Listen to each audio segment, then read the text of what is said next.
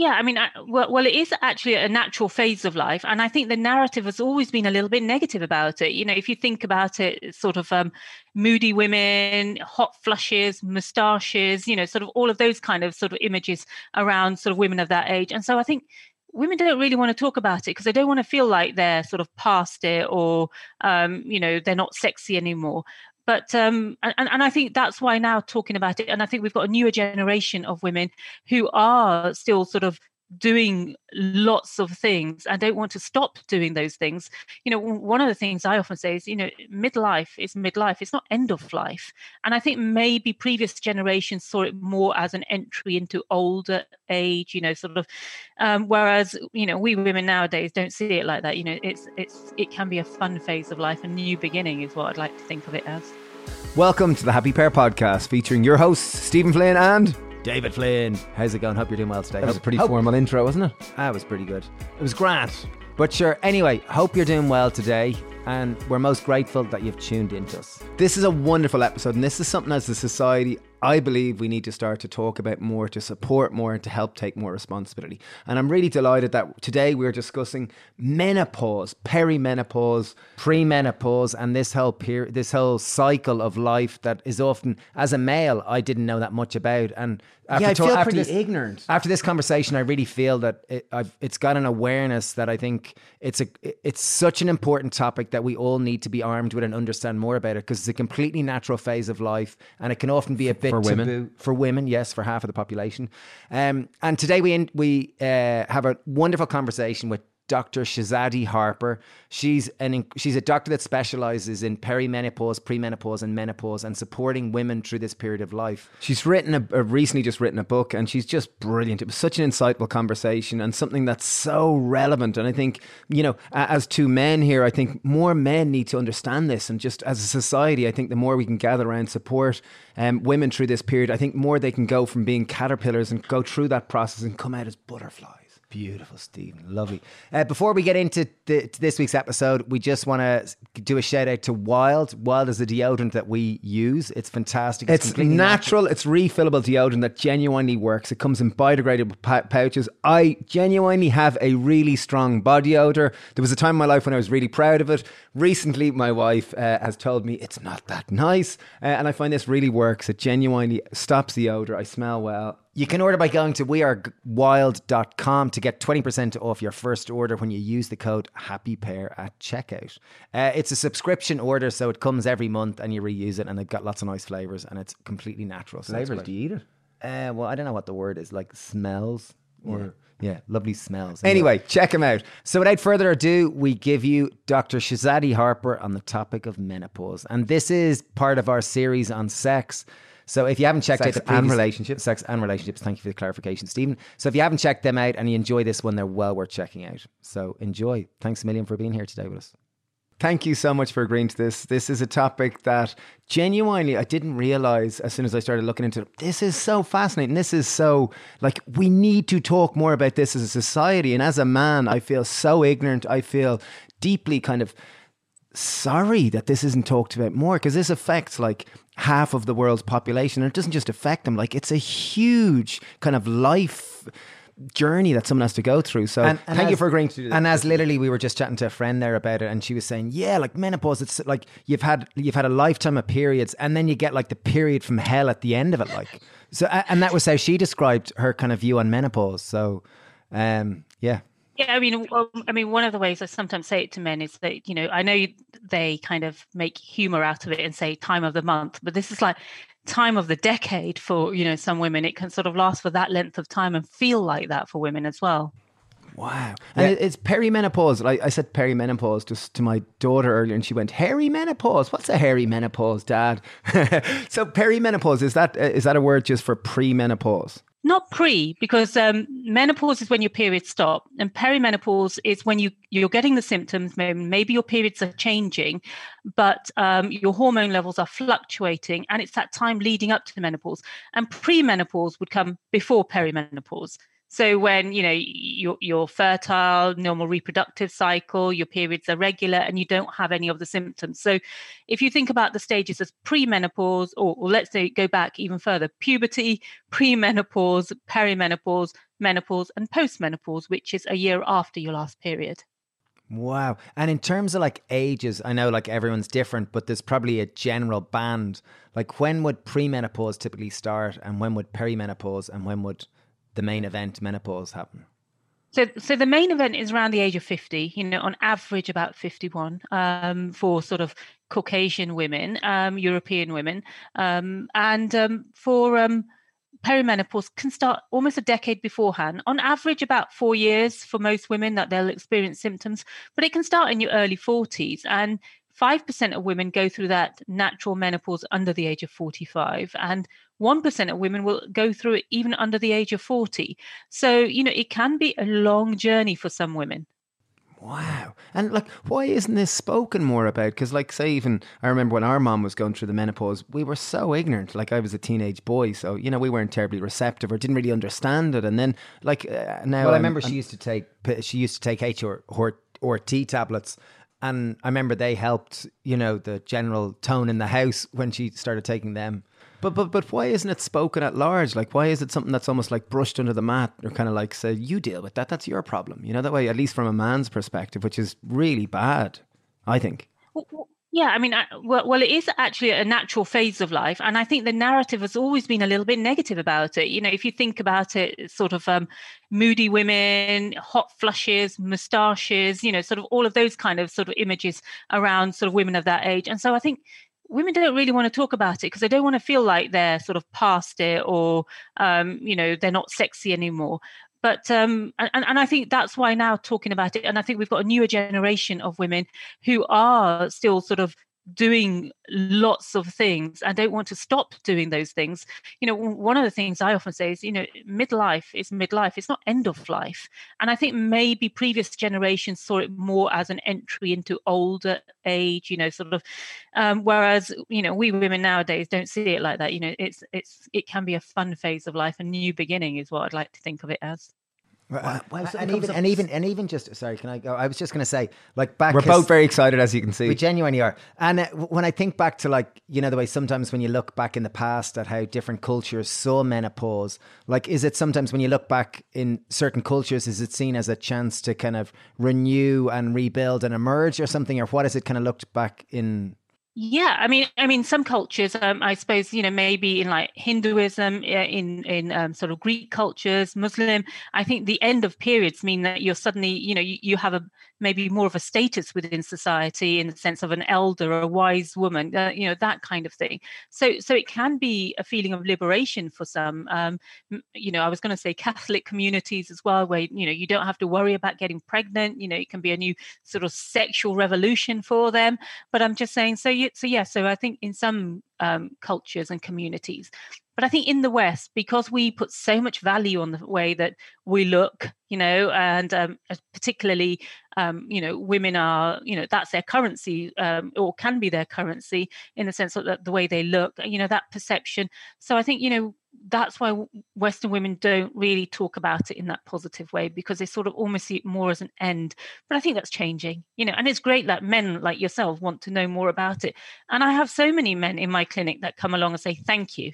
Yeah, I get it. I totally get it. Like in terms of, and excuse if this comes across super ignorant, but say if I like zoom back out from, say, the female life cycle, and like, obviously there's the puberty, then there's kind of childbearing years, and then menopause. Like the function of menopause is obviously the wind down, and the body's adjusting its hormones as it goes from being, childbearing to suddenly non-childbearing. And how come it's such a kind of, it seems to be such a difficult journey, the way nature has designed it, the way that it's a 10-year period, there's hot flushes, there's vaginal dryness, there's often kind of weight issues start to arise with it. Why did nature design it this way? I know this is a really almost like an existential question. However, my mind kind of goes, why?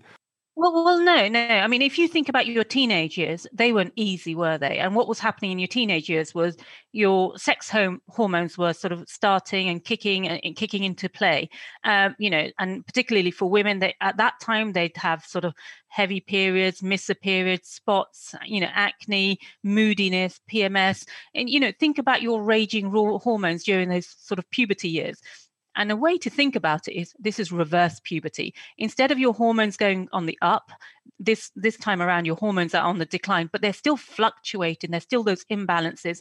And, some women are lucky. They may sail through, but more women will have symptoms than not. And I think we don't quite realize until your hormones are changing and declining that what an impact your hormones have on all of your body.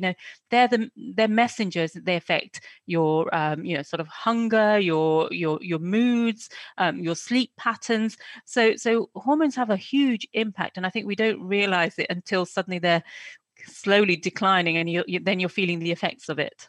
And when you said, when men kind of say to you, thanks a million, thanks so much, like what are they saying that kind of in a sense that like you've really helped kind of relieve the symptoms or aid this journey, this natural process that can often be difficult, you've kind of aided them on the journey? Is that kind of... Yeah, I mean, commonly, so many women say that they've lost themselves, and men say, we've lost our wives, or she's not what she used to be or who she used to be, and I think they see that somebody that they love sort of being withdrawn, and it's not necessarily the hot flushes and the night sweats are the things that are most bothersome, but it's the things like the low mood, the anxiety. Some women get panic attacks. They don't want to drive. So that loss of confidence in who they are. And yes, you touched upon some of the physical changes like weight gain as well. And also, so I think, men do worry about their partners, sort of almost graying out, not being that woman that she can be and usually is. Also, there is that feeling that sometimes men feel a bit rejected. They feel they're not loved because a lot of women lose their libido, and their sex drive. So sometimes when men can feel that maybe she doesn't love me anymore. Maybe she's gone off me. Men do like to make it a bit about themselves, don't they? But it's not really about them. And so I often say to women, I give them an example when we talk about sort of libido. I say, because it's often not because of their partners, even though they may have been in like 20-year relationships or something. And I say, well, you know what? If your celebrity crush, like let's just say Bradley Cooper, was walking by and he said, come on, let's go get jiggy or something, what would you do? And so many women say, I just say to him, could we have a tea and a slice of cake instead? And that's because they've lost that libido, they've lost that sex drive. So it's not their husband, it's just the fact that their hormones have impacted them in that way. Wow. So like in essence, what happens with menopause is the adjustment of the hormones going from childbearing to non-childbearing. And in essence, what's happening, like what are the hormones adjusting? Is it in essence like the estrogen and progesterone come down and testosterone raises, or is there any one way they're going? So testosterone starts to decline from your 20s for women. But what's happening predominantly in this sort of perimenopause and menopause stages, your ovaries aren't producing estrogen and progesterone like they used to, and so that's on the decline. And sometimes because of that imbalance, that's why testosterone can be a bit more dominant. Women may notice sort of the odd hair on their chin or more acne and things. But I often say the hero hormone is estrogen, because we have estrogen receptors all over our body. Skin, brain, sort of joints. And so it's that decline predominantly, I would say, of estrogen that gives rise to so many of the symptoms. But also, that change in testosterone level means that women lose muscle mass, energy. We have androgen receptors in our brain as well. So that mental sharpness, cognitive function, as well as libido as well. So it's that interplay of all of those hormones and the downward trend, which is causing these symptoms. Well, because testosterone, you said there, sometimes there can be a lack of losing their confidence, their place in the world. And I know testosterone is often associated with your will and your kind of like almost your drive and your energy. That's certainly in a masculine perspective, but I imagine it's probably in a human perspective, regardless of your gender. Especially in workplaces and things, and so many women are in the workplaces. And you do need that testosterone for motivation and for drive, and for, sort of being productive, I suppose. So that decline in that also means that women do feel that, they feel its effects. So I think nowadays we're sort of, when we talk about modern menopause and we talk about, sort of sometimes hormone replacement treatment, when we're talking about it in that modern way, it's not just the two hormones we're thinking, we're also sort of talking about testosterone as well. Kind of balancing the three of them. And okay, so that's nicely moved us on to, okay, so we've established that menopause is a really challenging period for many women, for half of the population on the planet. And we've understood lots of bits of it. So in terms of navigating this period of our lives, when I say our in the collective, I won't be going through it, but I've got 2 daughters and I've got a wife and lots of female friends. So what are things like, you mentioned HRT there, and maybe before we get onto HRT, could you talk about like natural things? Because I know I've heard you say that smoking can have a negative effect. I think weight can have a negative effect. Like I imagine there's lifestyle factors that influence, and health and things that possibly influence it. Oh, hugely so. And I think, often, there are all the things that doctors say to you throughout the years, but maybe you kind of haven't paid as much attention because you're young and, you can't see the inevitable sort of future. But, things like stopping smoking and cutting back on alcohol, because, alcohol makes hot flushes worse, reducing caffeine, spicy food. But, that Mediterranean diet, becoming a bit more plant-based. I know these are things that you're sort of particularly sort of, have interest in. And I think, making sure that your diet is much more balanced, thinking about nuts and seeds and looking for what we call phytoestrogens, which are sort of weak estrogens from plants. You can get them in flax seeds, in chickpeas, in soy. So really having a look at your diet. Now's the time to do that overhaul and start moving, because 67% of women in the 45 to 54-year-old age range are either overweight or obese. And we also know from studies that we don't move as much as men do. So, I think if we started moving a bit more, really sort of looking at our diet, because our metabolisms are naturally slowing down.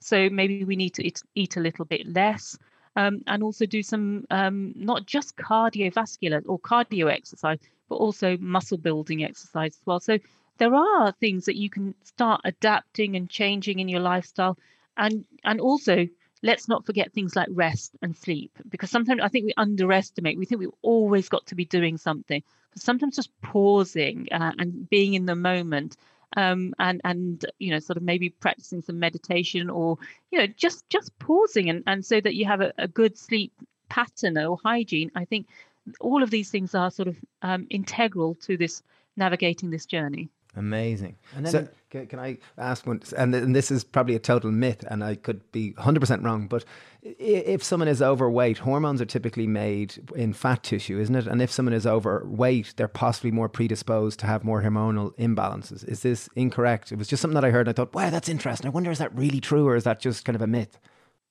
Well, no, I mean, if you think about it, midlife women can often have a bit of a look about them, their physique, that expanding waistline, sort of, heavier breasts, and upper body. And it's not a myth, because, so your ovaries make estrogen, but the only other place that it can also make it from is from fat. So as your ovaries are not producing as much estrogen, then your body is depositing more fat and creating a little bit of estrogen through that way.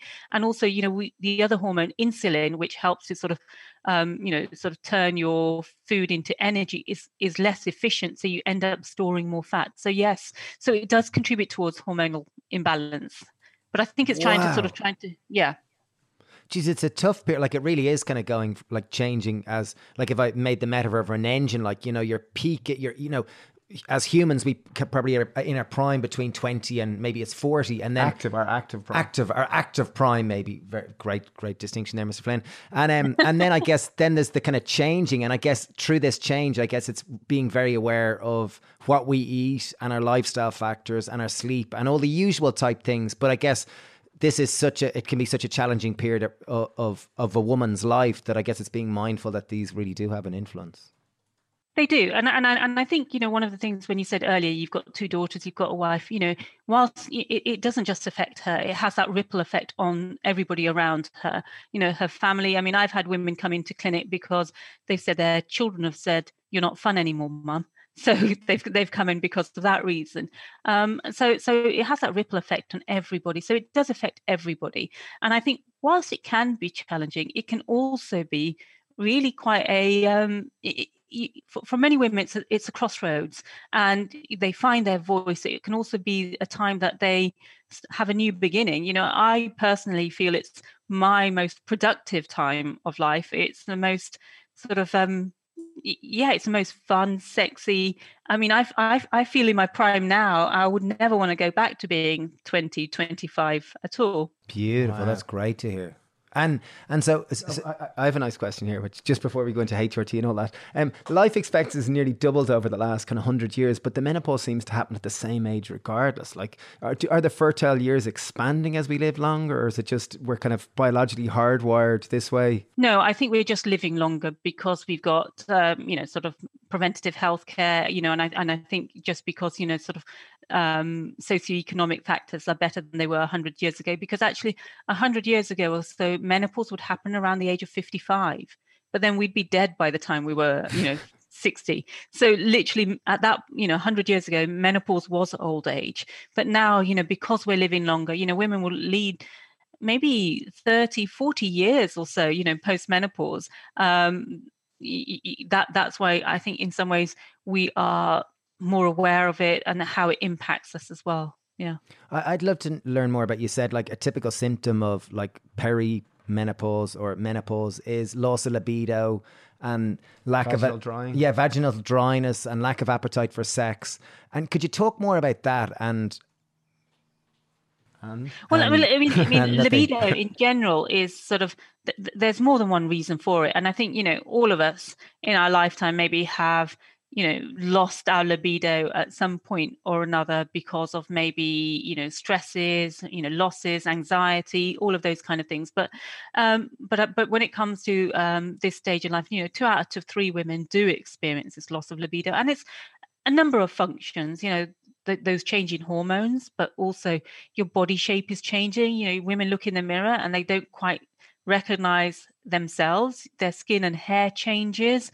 And also because of these hormonal changes, also the physically, the vagina becomes, the walls of the vagina become thinner. There's less lubrication.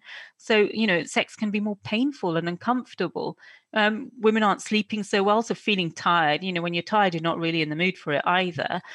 So there are so many different factors going on around this time that no wonder sort of libido falls off the cliff. It goes lower down the priority list. Yeah, wow. So no, you can't. Okay. I'm gonna have a go here.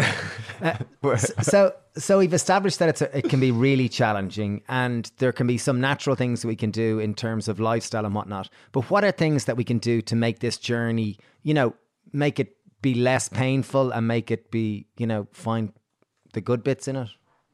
Well, I think, let's just start with vaginal dryness, because I'm so keen for women to know that there is sort of local estrogen treatment, just vaginal estrogen, which is so safe for all women, and they can take it till the end of their days effectively, and it can make such a huge difference to their sort of vaginal health and their sexual health as well. So I think that's almost like a given. I think that women should be prescribed it in a goodie box from the age of sort of 45 onwards, no matter what. Is that just like a gel that someone just kind of, or a cream, or how's that kind of taken? Sorry to be so explicit. It's a cream or it's a pessary that you insert into your vagina, and it just releases a small amount of estrogen which stays local. So when people worry about breast cancer and things, actually you don't need to worry about it when it comes to local estrogens, because they are, as I say on the tin, local. They'll just stay there and it won't really spread and leak into the rest of the body.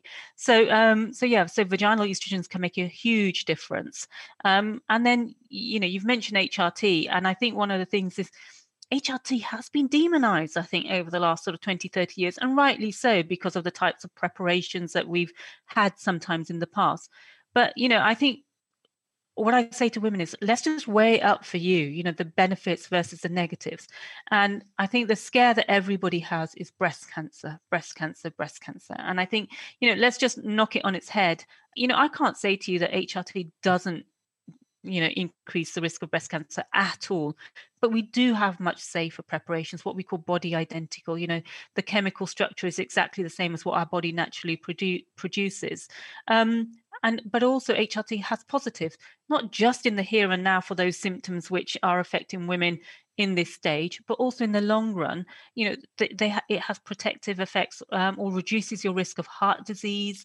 It helps improve bone health and brain health, because we know now that, looking at women's brains around menopause, that the loss of estrogen impacts their brain health. And so many women think that they're going through early dementia because they get this brain fog.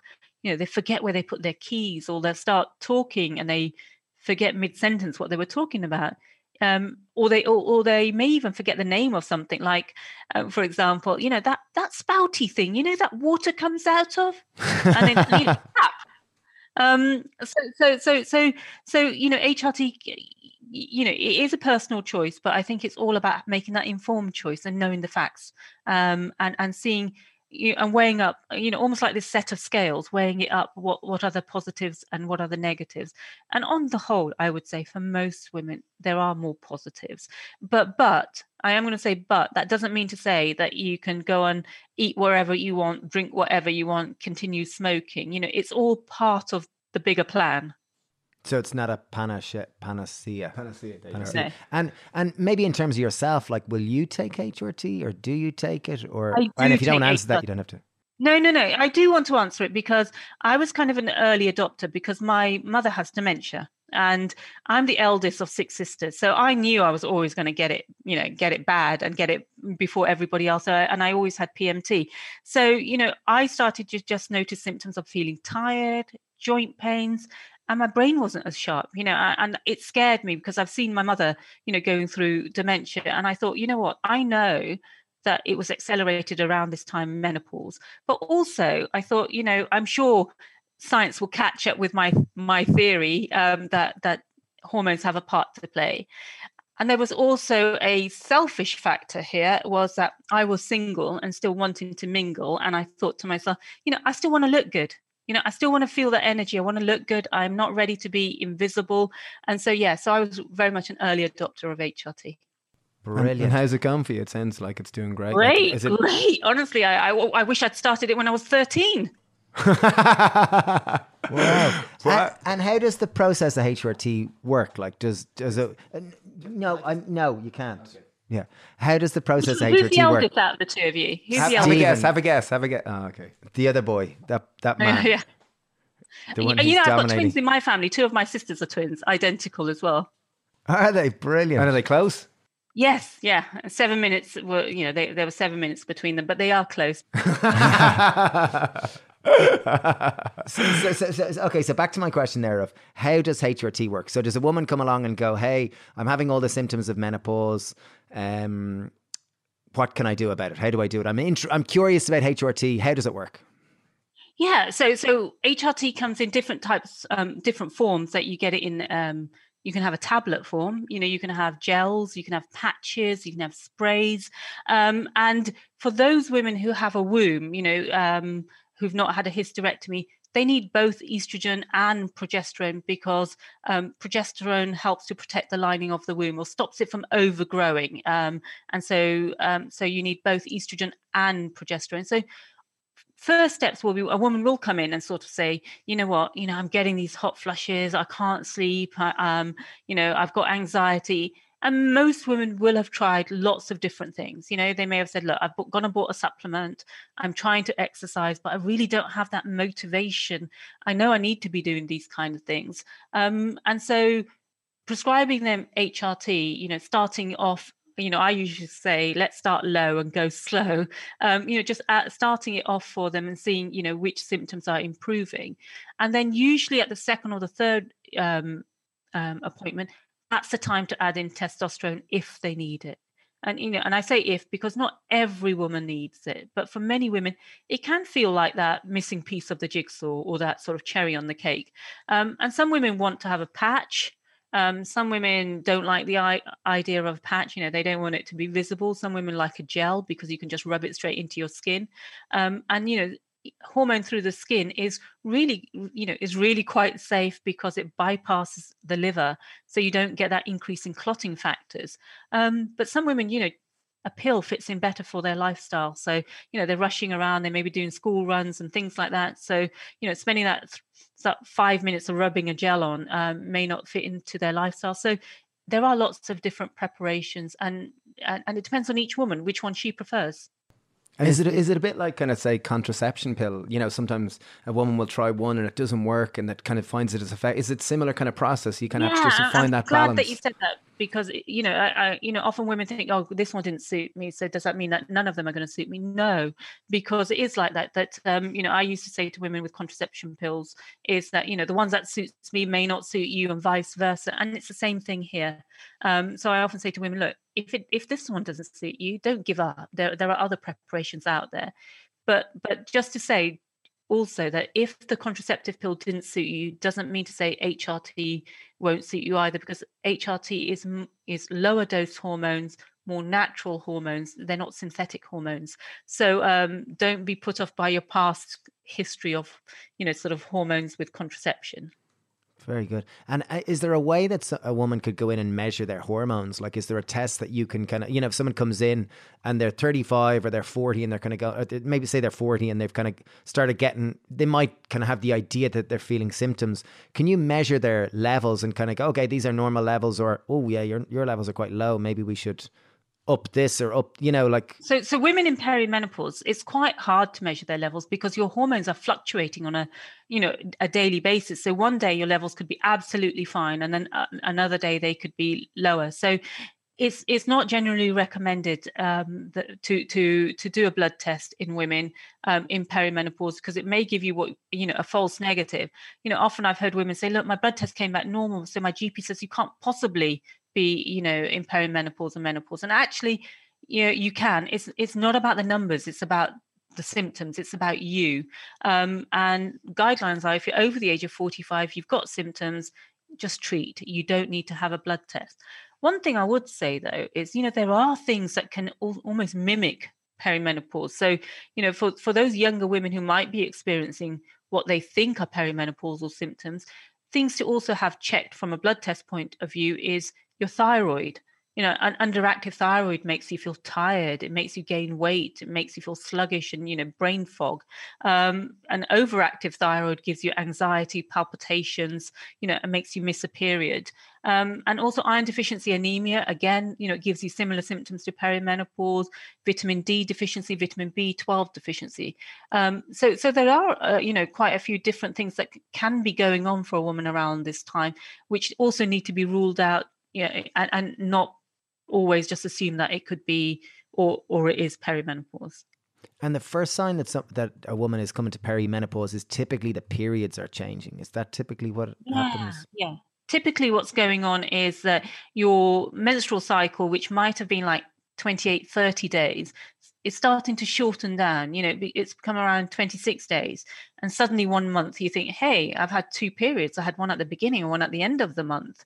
You might be starting to feel a bit more tired, and your sleep's gone off as well. And you might be starting to experience anxiety. So first of all, it potentially is that your periods are slightly changing. And then what starts to happen is they can be heavy, they can be light, you might miss one. That's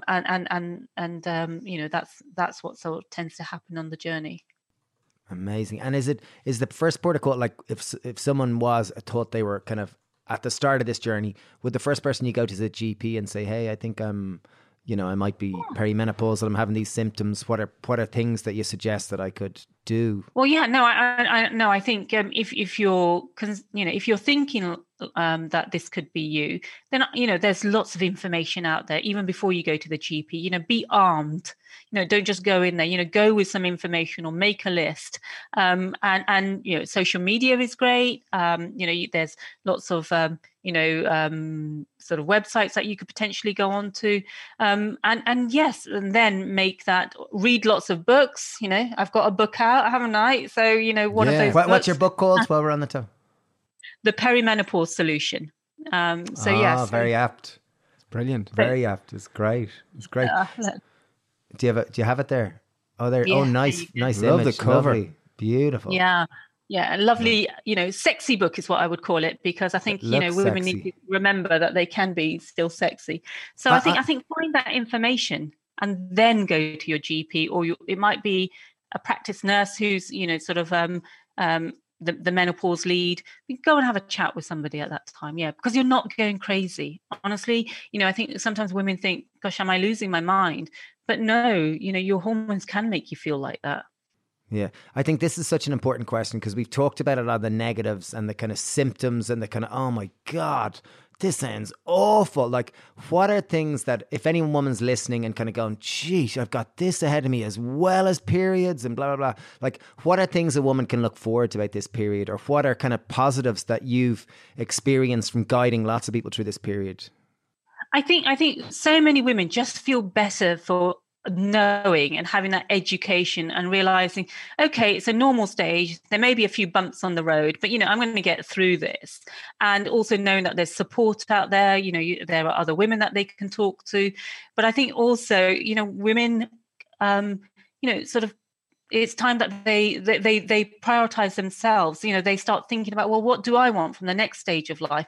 It can be, I often think about it's a time of reevaluation and reassessment, and that's not the same as a midlife crisis. It's just you thinking about what you're going to do with the next stage of life, and I almost think about it in the sense of a woman being a caterpillar, but then going into this cocoon, this time, and then coming out as a butterfly, because you can really flourish and start a new business, like I've done, write a book. I think that there is more than just light at the end of the tunnel. And I think lots of women feel that sense of liberation, lifting, and also, that sexual freedom as well. No more contraception, periods have stopped, that sort of sexual liberation as well. Beautiful. That sounds good. Because the sexual piece is interesting when you think about it from like a practical female life cycle. You've got your child, the period in the middle of your life where you're fertile, and then the libido kind of naturally reduces, it seems, like across the menopause. And then, your fertile years are over, and it's almost like nature's being efficient with kind of making... Like, do you find like after menopause, do women's libido typically, has it kind of, dropped, or do some people ride on right through and they end up their libido tends to be the same, if not more after? I like that. Yeah, they ride on right through. I kind of use that word intentionally. I'm glad you heard it. Well, nowadays, so many women are starting new relationships around this time. Divorce rates, I don't know what it's like in Ireland, but, here, divorce rates are sort of highest in this age range. And so a lot of women are starting new relationships around this time. And I think, so I think, maybe one of the stumbling blocks can be for some women that they may not have a partner. But, you don't need to have a partner to have an orgasm. I just want to put that out there. But I think, I think women are enjoying it.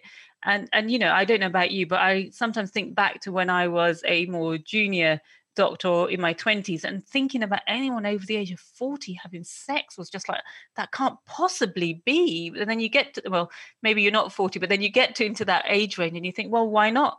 It's just a number. Age is just a number. So I think, I think women are having sort of great sex lives if they want to. And I say that because it doesn't mean to say every person wants to, have sex, or every person is bothered by their loss of libido or lack of libido. So I don't think there should be any pressure on anybody that they have to sort of have sex 3 times a week or whatever. I think it's very individual. Lovely. Yeah. That's a good clarification. We asked to kind of put it up on Instagram yesterday just about questions, because I think this is obviously more a female topic than I think it's really important men understand it. I think it's so important that it's supported, and as a society we kind of gather around it more, but more specific questions. And a number of questions came up around the like breast cancer and HRT. And obviously, I was looking into part of the reason why HRT initially got a bad rap was that it was kind of a lot of the hormones were coming from pregnant horses, their urine. And this was part of the kind of the bad, making it appear bad. And, they were kind of synthetic hormones, whereas now they're actually really biologically synthesized almost, that they're kind of mimic natural hormones. But in terms of the risk of breast cancer, is it a huge increase? Is it a small increase relative to, like, say, if someone was overweight, are they going to have a higher risk of breast cancer compared to going on HRT? I'm just curious about the context of it. Yeah, no. I think that's a really good point because, let's put it into context. Our risk, well, a woman's risk of breast cancer increases as she gets older, because we can't deny aging, that is just a fact. So, one of the ways I put it to women is, if a woman at the age of 50, her risk of developing breast cancer over the next 5 years is 23 women out of 1,000 will get HRT and will get breast cancer.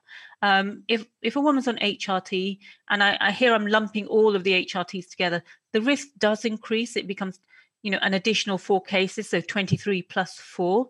But if a woman's obese, her risk is 23 plus 24, so 6 times more than if she was on HRT. If she drinks 2 glasses of wine every night, it's 23 plus 5. So let's put it into perspective. And if a woman's fit, healthy, normal body weight is 23 minus 7. And so, often I say to women, HRT can be that catalyst for change. I mentioned before, often women are tired, not motivated, don't want to exercise. They're just maybe they're just gaining weight because they're sitting at home, not moving so much. And HRT can be that catalyst then to get them moving, exercising, energized. And so I often describe it like that, because look at the increased risk with being obese compared to adding in HRT into your regime. Yeah, and then does HRT then, like say for example, just I'm going through menopause and I finish my, I go on HRT, so my menopause, the symptoms are kind of lesser, and say I decide in my 70s to kind of stop taking HRT, do suddenly I start experiencing the symptoms of menopause in my 70s? Does it just kind of prolong the menopause or put it forward? No, it doesn't prolong. So you won't stay on the same dose of HRT from 45 or 50 till 70. It will be adjusted, according to your symptoms. Also, if your medical history was to change, or your medically things were to change for you, then, obviously dosages and things need to be adjusted.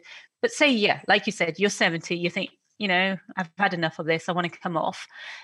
The thing to do is not to come off, in one go, because you're going to get rebound symptoms. And if you think about anything else, a drug or something, when you stop it abruptly, you're going to get rebound symptoms.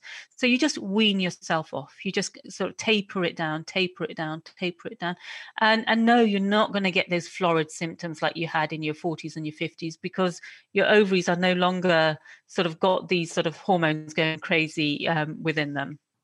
So just to, like, if I'm kind of, might come across a very stupid question.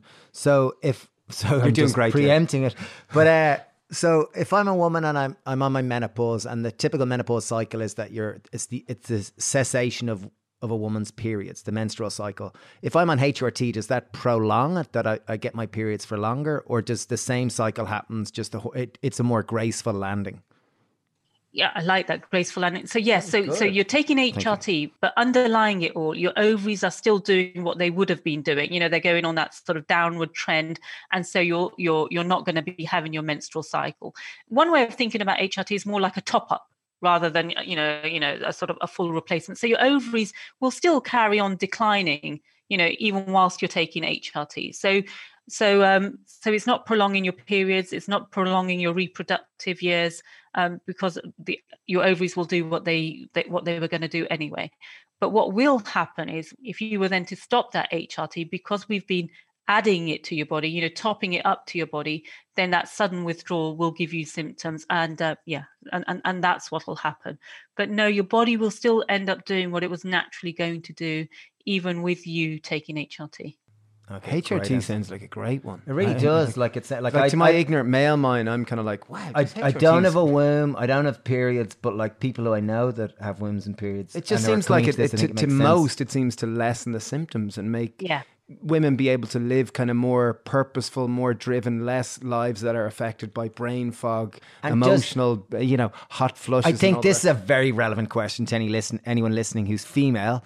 and that will go through this cycle. Like, I think I would imagine in our society where, as you said, physicality and beauty is held with such high esteem, does HRT, you know, I think I heard you say that it's typically around, a woman will typically put on 3 to 5 kg during the menopause cycle.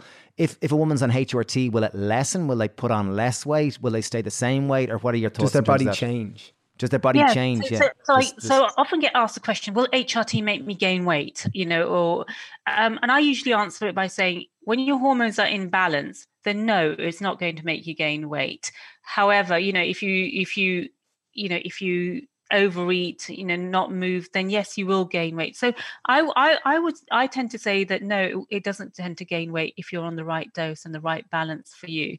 But you know, I think HRT is great on the whole, but there are some women for whom they are sensitive to hormones, or they can't take it because they've had, you know, a hormone receptive cancer. So there are groups of women that, you know, aren't able to take it, or get, you know, sort of a sensitivity or a reaction to it, and that's okay, because there are other things that you know, other medications maybe that your doctor can prescribe, or that you can go down the supplement route that can help to support you as well. Oh, there are supplements that kind of help through the, like, are there such a thing as supplements that can help through this period as opposed to necessarily going to HRT? Like black cohosh, red clover, you know, these help to sort of mimic some of those phytoestrogens. But if a woman has had breast cancer, maybe that might not be appropriate for her as well. But things like St. John's wort, sage can help with hot flushes. Magnesium is great as a calmer for women. You know, it's nature's calmer, so it helps with sleep, it helps with anxiety. You know, ashwagandha is a nice supplement which helps, sort of calms stress, and things like maca can help with libido and energy. So there are supplements that can also support as well. I don't want women to feel, you know, that if they're not on HRT, there's nothing that they can do about it. It sounds like there's a lot. I've got a couple of more, like, they're more specific. Can I go with one, because this was a friend of mine? Okay, maybe can I just ask this one first? Because we're both very excited. Sorry, it might be relevant. It might be relevant. Brilliant. Okay. I'm loving this. So lots of people who I know have endometriosis. And I don't exactly know what it is, but I've heard lots of women talking about it. And I wonder, like, it sounds like it affects women's periods and makes them really painful and not pleasant at all.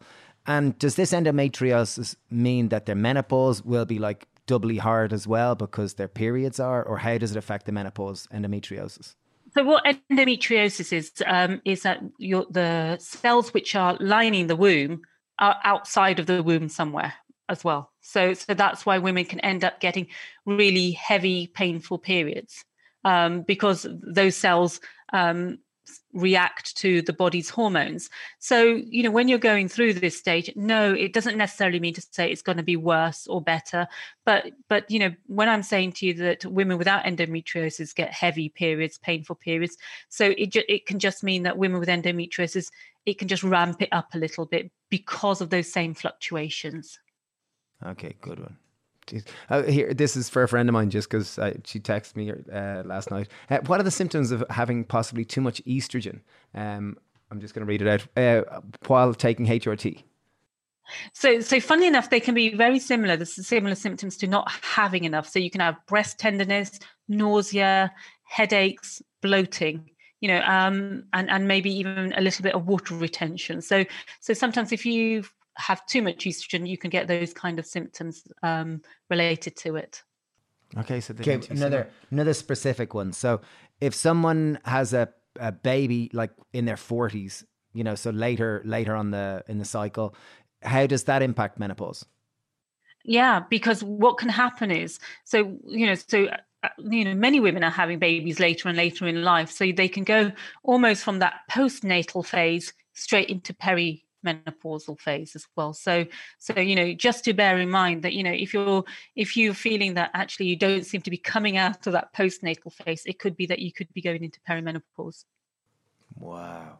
Jesus. How do we as a society get around this more? Because it's such an important, you know, transition period that society needs to support and almost celebrate, as opposed to this thing that's, you know, almost like seen as that's your problem, deal with it, that's your, like, just be nice. And as you said, it seems like a period where there's the most amount of divorces, and I'd imagine it because, you know, women are changing, and if it's a male-female relationship, like, you know, it'll change. The ground will be shaking a little bit. Well, it does, you know, and you know, now this is what I do, look after women in perimenopause and menopause. You know, I can see sometimes, you know, why and where it can happen, because I remember thinking, you know, when I was in my sort of 20s and 30s, thinking, oh God, all of these men going off with younger women, you know, being totally sort of anti them, and now I can see maybe, you know, in some ways, how and why it could happen, because, you know, she's tired, she's irritable, you know, she's lost her libido, she's lost her energy, lost her mojo, so it has a huge impact and strain on relationships here, and actually, you know, 1 in 4 women also leave their workplaces or go part-time because they've lost they don't feel capable, and they've lost their confidence. So so you're right, society does need to sit up and take note of it, and I think lots of workplaces are starting to do that. And here in UK, they are going to be talking about it in schools, in those sort of social education lessons. You know, and I'll tell you just a really nice story about my 12-year-old nephew, who he hasn't been taught it at school, and my sister went round to my brother's house, and she was feeling a bit hot and flustered, and she is perimenopausal. But and my nephew said to her, would you like a glass of water, Auntie? She went, yes. And then he said, shall I fan you? Because is it menopause? He went, is it menopause? Because they actually, you know, because of me, and sometimes they log on to my Instagram to watch my lives just because they haven't seen me for a while. You know, you know, menopause is just normal. You know, it's just a normal word in their vocabulary, and that's where we should be aiming for everybody. I love that. Shall I fan you? I think that's great. Come on, God. Shall I fan you and feed you grapes? I've got some frozen grapes, with a cushion, my dear. He was going to fan her. Oh, good on him. Good on him. I love this for a question that Shawnee said there. For partners of people who are going through the menopause or have menopause on the horizon, the idea of getting them a menopause book for Christmas, is this good or is this bad? Or does someone go, I'm not that, don't get me that, you know, I don't need something like that. Like, how does like any man who's listening to this and goes, okay, I think like I'd love to learn more about it. How do I approach this? But I don't want to put my foot in it and kind of go and get the wrong sort of reaction. Yeah, no, I think, you know, men have to tread very, very carefully here in some ways, or partners have to tread very carefully here. And I had one man say that, you know, he'd watched this program, so he texted his wife and said, I've recorded this program that I think you might be interested in. And you know, that was one way he did it. I don't think it's wrong to get a book, but I think you should read it too. I think it shouldn't just be put into, you know, sort of into her Christmas stocking or something. But I think if you've read it too, and you can then say, look, I've read the book, you know, and I think it would be also good for you to read, so that we can navigate this journey together. And what's the name of your book again? Oh yeah, The Perimenopause Solution, the best book out there. Well, it really does. Like, you know, talking to you, you seem like a font of knowledge on the subject. You're brilliant. So, really brilliant. Really beautiful. Okay, final question. How as men can we better support, or partners of women going through menopause, how can we better support it? I think, you know, learning about it, educating yourself, but also, you know, sort of reminding her that you love her, you know, and also maybe doing you know, I say this sometimes, look, why not start a hobby together, or attend the doctor's appointments together, help her to look after her health, because many women also feel like they don't want to go out, you know, they just want to stay in their comfort zone, you know, they find it hard to motivate themselves. So I think, you know, support her, find out about it for yourself, and just tell her that she looks great and you love her. You know, I think these are the kind of positive reinforcements that she needs. Brilliant. I really love that, because it seems like society as a large, we kind of have to gather round and almost all of us take responsibility for this, because it's not just like, it seems to be like it's your problem, deal with it, as opposed to like, you know, it's all our problem. This is a natural part of life. Everyone that was born came out of a female, and you know, this is a natural part of it. So we should all take responsibility, really, and not just put it on one person. So beautiful. Shazadi, thank you so much. You're fabulous. And for anyone listening, Shazadi's got a brilliant Instagram. She does a really good woman's power hour on a Wednesday evening, where she does lives and she goes to everyone. She did a great one on vaginal dryness, which we were talking about before this. So yeah, really good to check that out. And people, again, just the name of your book, just in case anyone missed it. Perimenopause Solution. Perimenopause Solution. Flynn. And do follow me over at Dr. Shazadi Harper on Instagram, and it's been a real pleasure. And you have a clinic. You have a clinic also, don't you, Shazadi? Yeah, I have a clinic called the Harper Clinic. It's in London, but I actually do lots of online consultations. And funnily enough, I do have patients in Ireland. Wow. Jeez, brilliant. Oh, well, there you go. So if anyone's listening, Dr. Shazadi Harper, you can book online appointments, and she's brilliant. Yeah, so there you go. Great. Well, you've been a star, Shazadi. Really enjoyed this. You're great. Thank you so much. Yeah. Good luck. Mind yourself, and hopefully we get to meet you someday. Yeah, I hope so too. Thanks a mil, and stay in touch. Great. Cheers, Shazadi. Thanks a million. Mind yourself. Bye. That was fabulous. I really loved that. And what a cool topic. Like, I think this is something as a society we need to gather around, support, and really try to bring a positive paradigm towards it. Yeah, I think to be more open. And she gave a great analogy there of a caterpillar emerging as a butterfly. And I think we did focus a lot there on the symptoms and how challenging a period it can be. But I think, like, obviously I won't have to personally go through it, but I will definitely, I've supported my mother through it, and I guess I will do better at supporting my wife and daughters through it. I think it's such an important, like as we kind of mentioned towards the end of it, that, you know, it's a society's responsibility to support women through it. It's not an individual thing. And I think it starts with awareness, recognizing the signs, and then knowing that it's a completely normal phase of life. And that we all need to talk about it, and we all need to support women through this, because we are all united, and I think it's as we help each other, we help ourselves. So yeah, thanks for listening. Really, really appreciate it. This is an episode in our sex and relationship series. So if you haven't checked out the other episodes, please do, because they're all relevant. It's such fun. It's fascinating. I'm absolutely loving it. And thank you for listening, because this gives us the opportunity to explore topics that fascinate us, to learn more, and in the hope that it might help you too. Anyway, big shout out to Shawnee Cahill and Sarah Fawcett, who produce and edit and upload the podcast. And shout out to today's sponsor, Wild. Lots of love. Bye. See you. Bye.